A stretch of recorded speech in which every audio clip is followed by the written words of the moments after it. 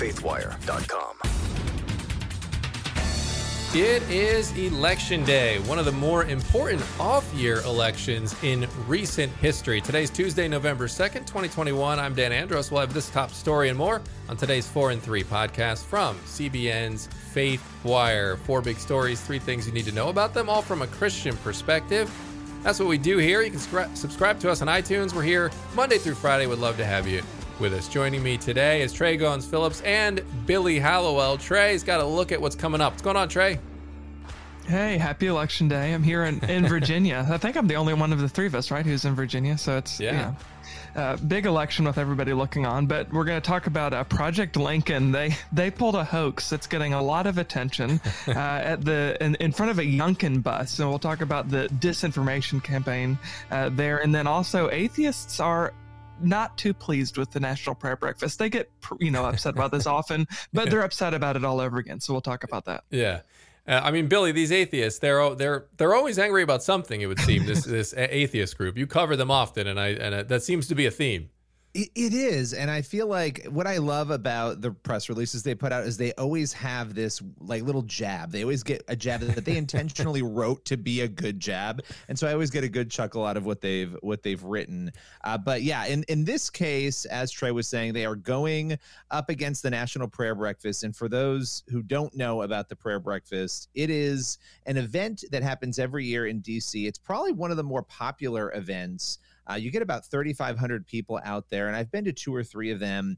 You end up essentially having a room filled with politicians. The president is always there. Every president since 1953 has been at the event. So it's pretty impressive that you can get the commander-in-chief there. Dwight Eisenhower was the first, and down the line, Trump was there, Biden. So it's interesting because Joe Biden had actually really frustrated the Freedom from Religion Foundation back in February when he attended the event. And by the way, it's a bipartisan event. So it's one of the only times that you'll get Republicans and Democrats together to almost really rarely agree on something. You never really see that. And they agree on their faith. And so it's kind of a cool event. But they're upset. They feel that politicians should not be doing this, that they should not be mixing church and state in this way. And they have sent letters out. Okay, they've sent letters out to everybody. They faxed them, which I love. And I think they've also emailed them to any person in Congress who has sponsored the event. And I believe that's over 20 people. They sent letters to them asking them to no longer participate, to not co-sponsor this event. And but I want to just read their line because it made me so happy. They said their God doesn't give a fig for their mimosa-driven pleas, and they spent a lot of time on that line. So there you go. But yeah, and here's why it matters, right? It matters because this is an event. Obviously, there's a huge historical significance to it. This is something that has brought people together very rarely, again, from both sides of the aisle.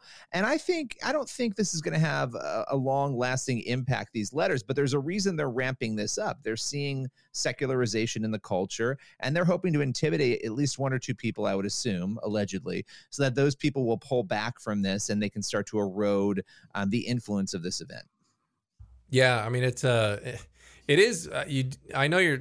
Normally, I used to laugh, Billy, at some of these activist groups and the efforts that they made, but you can't help but think that momentum's kind of on their side when it comes to culture and trying to, boot God out of the way wherever he's mentioned in culture. So, I can see why they're emboldened to continue doing this. Well, yeah. And the polling is showing that is exactly what's happening, right? The nominal Christians are walking away. And you'll see, if you pay attention to the Freedom from Religion Foundation and these other groups, they are constantly praising those studies and those findings because it's exactly what they want to see happen in culture. As far as whether or not this is an illegal gathering, clearly it's been happening for decades. They're claiming that it's not legal, that it's a violation of the Establishment Clause. I don't think that's accurate, but that's going to be their argument. And one of the things that whenever I see stuff like this, one of the things I've noticed over the years is the way that religious people are painted, right? Like it becomes progressively more fringe, like they're right. they're like kind of cultish, and they have weird, they have these otherworldly views on things. So it's like if they can move the goalposts on what general culture, general society thinks of these groups, and they just do it like an inch at a time over several years, then when they make these claims, and they do it over and over and over again, like both of y'all mentioned, as they make these claims more and more, it becomes like, well, maybe they're right, because after all, this Christian group does think this X like crazy thing. So it's just it's like a slow burn. But I certainly agree with you, Dan. Like, it seems as if, unfortunately, the momentum is in their direction. But I do think still there are enough people, like when it first happens, they know like, this doesn't quite pass the smell test. So I think it's just up to enough people kind of standing up in these individual situations and saying, that's too far-fetched. Like, that's ridiculous. The prayer breakfast is not this awful thing. Right. Well, yeah. Again, it's one of the only times you see Nancy Pelosi. I mean, to watch Nancy Pelosi and Republicans gather together on a stage, right? I mean, it's the bizarre. only time they'd be together. Right. Right. Exactly. Right. Not fighting. Yeah, and then you have Democrats like Joe Biden saying they're good Catholics and stuff, so this shouldn't be something that they would be, appalled by. You'd think it's something, like you said, that would be at least one of the few unifying things there in D.C. So we'll see. We'll see what happens there. We'll keep an eye on that. Thanks, Billy, for bringing that one to us. And we are going to move on to, it is Election Day. And obviously it is, I guess, quote unquote, an off year election. I mean, not the midterms. It's not a presidential year. It's kind of an in-between. So you're not going to have the turnout that you typically do. But there are some huge races going on right now. In particular, ground zero appears to be Virginia and the race for the governor's seat there between Republican challenger Glenn Youngkin and Democratic nominee Terry McAuliffe, who was the governor of Virginia previously, but they have a rule there that you can't serve consecutive terms, so he had to sit it out while Northam was in office there for one term, and then now he's trying to run, McAuliffe is, and trying to come back. So, but interestingly, it's been very close, and some polls even show Youngkin ahead. So that's got a lot of Democrats on that side of the aisle very worried, because this is the first really big election since Joe Biden took office. So a lot of people are thinking, okay, we've been pushing these things. We've been pushing Build Back Better and all this big spending.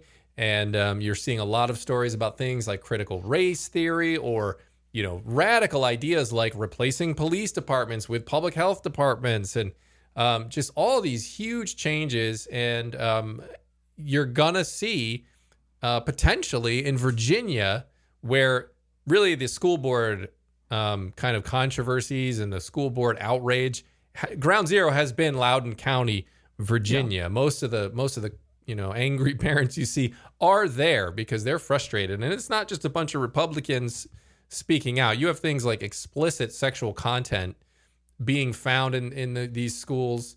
And then Terry McAuliffe has the unfortunate sort of angle where he said, I don't think parents should be telling schools what they should teach, which doesn't seem like it's the message that's going to resonate right now with Virginia voters. And so I think a lot of people, though, outside of the state of Virginia are looking in and watching to see what happens, because we have a big midterm election coming up, guys. And, if critical race theory, if some of these radical ideas on police departments and policing and things like that, if there's a wide, spread sort of repudiation of those kind of issues that are going on, if it's clear that voters are not fans of these things, I think you're going to see the narratives change very quickly across the media, across the country, on social media, et cetera. I think you're going to see that all change very soon. If what happens, that even if it's close and Youngkin loses, this is a race. Remember, Biden won Virginia by 10 points, by double digits. And so Virginia is one of these states that over the years has gone kind of from one side to the other, but it was very solidly blue in 2020. So I think a lot of alarm will be found on the Democrat side of the aisle if this is close, or especially if Youngkin wins a race that McAuliffe really should be winning. Yeah, I mean, it'll be interesting to see because Virginia is kind of it is an odd state in that we kind of serve as a bellwether. Like conventional wisdom says, whatever the gubernatorial election is in Virginia, because it comes 1 year after the presidential election, is either an endorsement or a referendum on whatever's happening nationally. Whatever the policies are in the White House. So it'll be interesting because it could be foreshadowing what's to come. But like you said, Dan, even if it's not a victory tonight for Youngkin, if it stays close, and it looks like it's going to be close regardless of who pulls out the win, that certainly sets the tone, I think, for what Democrats need to maybe work on and maybe tone back. And because I think it just serves as an indicator of what the temperature is of the country, because for years now, Virginia has gone blue. I mean, even in 2016, Hillary Clinton barely won, but she still won Virginia. And then, like you said, Joe Biden won it last year. So this would certainly be a reversal from the trend, even if Youngkin doesn't win, but makes it close. So it's an interesting race to watch. Yeah. Real quick, Billy, before you hop in, I just wanted to go through to your point about the presidential race in Virginia, and then the gubernatorial race right after it. I mean, you go back to 1976, and Ford, he lost, obviously, to Carter, and so then the Republican won in 77. In 80, Reagan won. In 81, the Democrat won governor's seat in Virginia. 84, Reagan won again. In 85, it was heavily blue for Virginia governor. George H.W. Bush, 1988, won handily, and then the Democrat won in Virginia there for governor. 1992, Bush lost, and then George Allen won the governor's race, the Republican. Dole loses in 96. 1997, then Gilmore comes in, a Republican. George W. Bush wins Virginia, and then a Democrat wins the governor's race. George W. Bush in 04, he wins. That's Kane comes in and wins, a Democrat in 2005. Obama in 2008, he wins. 2009, the year later, is the Republican governor of Virginia. And then Obama wins, and then McAuliffe wins. So that kind of bucked the trend there. Yeah. McAuliffe won along with Obama. And then when Clinton lost, then the pattern picked back up, and you had Northam. So we'll see what happens this time. But, usually it is the opposite, except for that one time with McAuliffe. But so it is McAuliffe that actually broke the trend. So that's the other interesting factor of this. Right?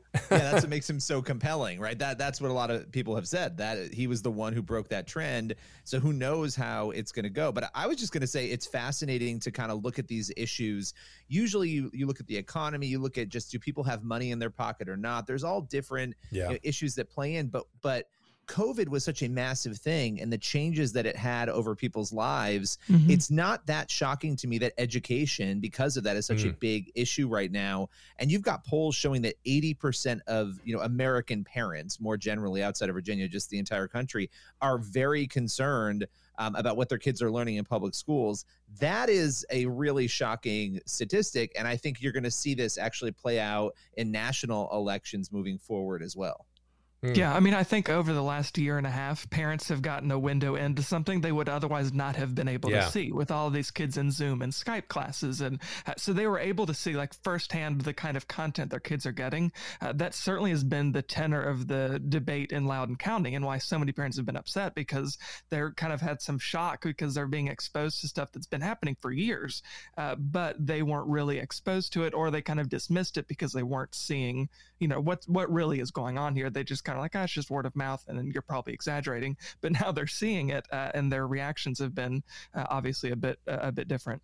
Yeah, 100%. So, all right, so again, we're sticking with the Virginia gubernatorial race, and we're going to talk about the Project Lincoln hoax. Now, this is a few days old, but there's been continual updates over the last several days. So Project Lincoln is an anti-Trump group. They've sprung up during the presidential elections and have just stuck around no matter how embattled they seem to get. But anyway, a group of 5 demonstrators wearing khakis and white button-up shirts, carrying tiki torches, lined up in front of a Youngkin campaign bus just a few days ago. They were obviously trying to replicate images from the violent Unite the Right rally in Charlottesville in 2017. There were a lot of white supremacist groups and Proud Boy type groups that were were at that rally. So they were trying to be reminiscent of that. Pretty much immediately, though, conservatives on social media raised questions about it because they just thought this doesn't look right. It doesn't pass the smell test because, it just seemed so unnatural. There's these 5 guys. We haven't had any issues like this in Virginia so far in the race. Youngkin hasn't had any white supremacist groups or people showing up at his rallies. And then right toward the end, there's this group of 5 people standing, and they're doing it so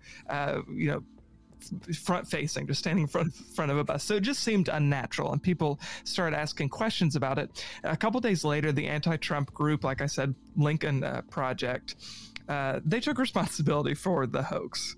And they said that it was them who did it, and they were trying to send a message. A couple days after that, James Carville, a longtime Democratic strategist, he tried to defend the stunt. And he said it was to illustrate a point, and that it was completely valid for them to do that because they were just trying to illustrate a point about the Republicans being so tied to white supremacy.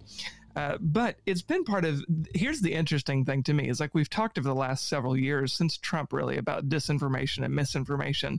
This thing spreaded on wildfire, on social media like wildfire. Like it was all over the place with journalists just running with it when it all turned out to be completely fabricated. Like it was not legitimate at all.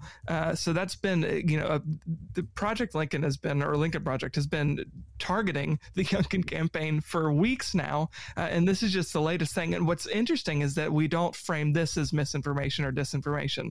Like it's just, it kind of comes and then it goes, even though journalists all across the country latched onto it.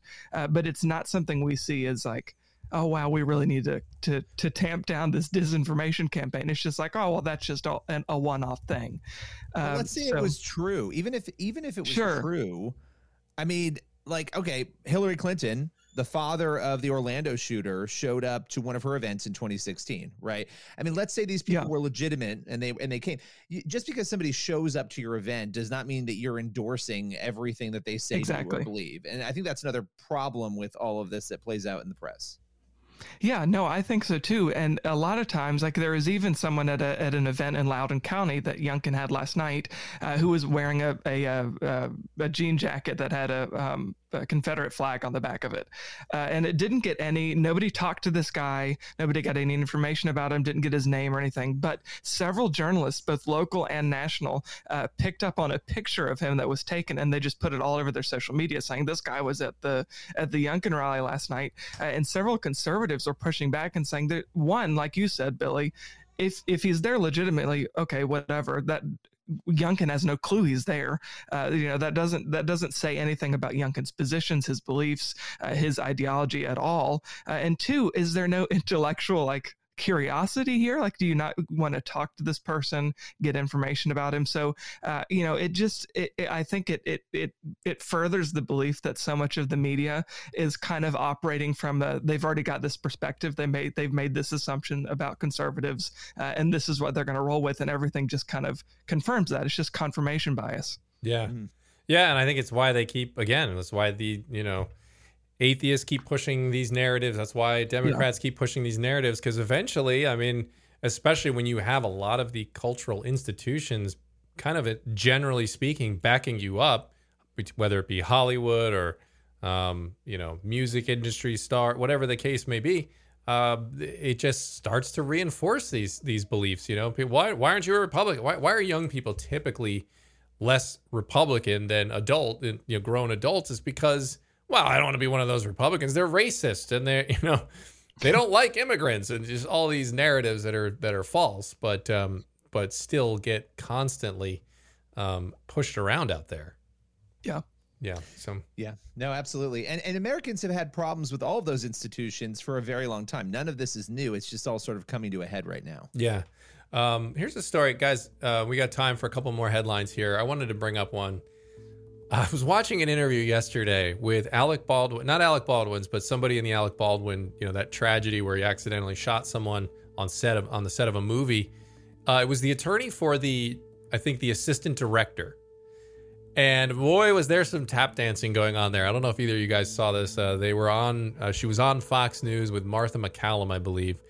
And Martha just kept asking him, well, did your client hand him the gun and not check it or not? That's what he said to police afterwards. And she's like, well, here's what I can tell you. And she just would not answer the question and, kind of did this little dance. So it's very interesting to me, though, guys. I wanted to see if you followed this story at all, or, if you've seen any of, because Alec Baldwin did come out and finally speak. He was, I think, trick-or-treating with his kids. And so they got accosted by media, which I'm not a fan of, but he's sitting there answering these questions and, in the midst of this tragedy. And I don't know how I feel watching these people try to defend all their actions here. And I still don't really know what to make of what happened. Where are you guys at on this one? Here's my thing. I feel like we love in our culture to seize on people's misfortune. When something happens, we are suddenly the experts on it. It's like we were there. right. We're like tweeting about it. Nobody knows what happened. I had people messaging me, he should be in jail, Baldwin, immediately after. And I'm like, well, what information do you have that makes you, you never point a gun at somebody, and it's like, well, yeah, obviously that's part of gun safety. But if you're filming a movie and let's say somebody hands you a gun and says that it's cold, and your job is to point the gun at somebody in the movie, and you're practicing that. If all of that is true, well, then, yeah, you would point it at the camera because that's part of what you're doing. So I think we don't know enough to be making any kind of judgment at all. And yet here we are, people on both sides. He was innocent. He's guilty. Nobody knows what happened. Wait for the details. That's where I am. Yeah. I mean, and I think that's advice that we can really apply to everything in life, right? Like, because I think since we have social media at our fingertips, like on our smartphones, our iPads and tablets, whatever, we constantly feel this pressure. I have to have an opinion, and not only do I have to have an opinion, I have to share it. Yeah. It's like you can have an opinion, and it's also okay if you don't have an opinion. Like, it's okay if you don't know what you think about something. Like, there's no reason to know what you think about everything all the time. Like, that's pretty unnatural, isn't it? Like, what if imagine before social media and somebody came up to you and said, like, this is before Twitter, like, oh, you have to have an opinion on every single national headline that's making news right now, and you'd be like, I don't even know what all the headlines are that are making news right now. So we're inundated with way too much information, and we're requiring ourselves. It's an artificial pressure we're putting on ourselves, but we're requiring ourselves to formulate these opinions in seconds, and then sound off about them. When, like Billy said, we don't have all of the facts, we don't have all the information, and sometimes even if we do have an opinion that we believe to be right, or we have the facts or whatever, it doesn't always mean it needs to be shared, that we can just sit back and observe and learn from something. And I think this is a perfect example and a perfect opportunity for us to do that, particularly as believers, is just to be discerning in the kinds of, the ways we talk, the way we interact about this story, because it's tragic all around, regardless of what the situation was. And on the other end of stories, and this is a perfect example, we always have to remember there are human beings, right? They're human lives, and these people have feelings, they've got emotions, and certainly Alec Baldwin is not immune to that, and to the fact that he's dealing with a lot of, I'm sure, competing feelings himself. This is an awful thing to have been a part of. Oh, yeah. And we also assume the worst because he's Alec Baldwin. It's like, if you don't like somebody, I don't like many of the things he's said and done, and I don't agree with some of the things he said about guns in 2018. But why is it that we we know why. It's social media, and it's just sort of the state of our culture, that we have to tear that person down immediately and assume the worst. Oh, he must have meant to, like, it's almost insane the level to which people will take these things. And they're even, he's out eating with his wife, he's having a non-alcoholic beer. Like, who cares? Let the guy process what's going on and be a human.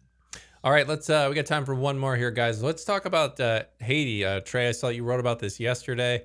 And that, I mean, we still have these missionaries. The last I saw, the media is sort of, they get bored of these things and they move on. But they're still being held, are they not?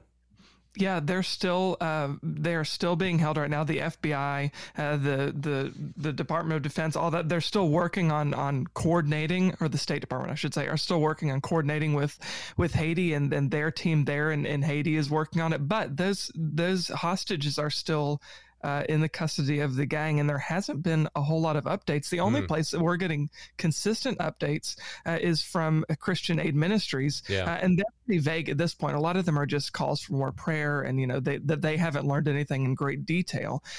So there's not a whole lot known about what's going on right now, and it does seem as if the media has kind of moved on. And I think some of that is the fact that there's not a whole lot of new information. But two, we don't necessarily prioritize these stories the way we should. Like certainly as Christians, they should be prioritized. And that's why we try to cover them at CBN and Faithwires, because it's good as believers to know not just what to pray for, or not just who to pray for, but how to pray, what we should be praying. And that's important. And that's why we try to provide that information. Yeah, it's very sad situation indeed, and we'll continue to lift them up in prayer, and hopefully that there is actually some sort of resolution happening in that case very soon. All right, guys, that is all the time we have for today. Appreciate Tré, you and Billy being here, and we will be back here tomorrow after this crazy election night. Don't forget, you can tune in to our live coverage of all the election news going on tonight. At 8 p.m. on all of our social media channels and the CBN News channel, CBN News YouTube, and on Facebook as well as Faithwire. So God bless. We'll see you back here tomorrow.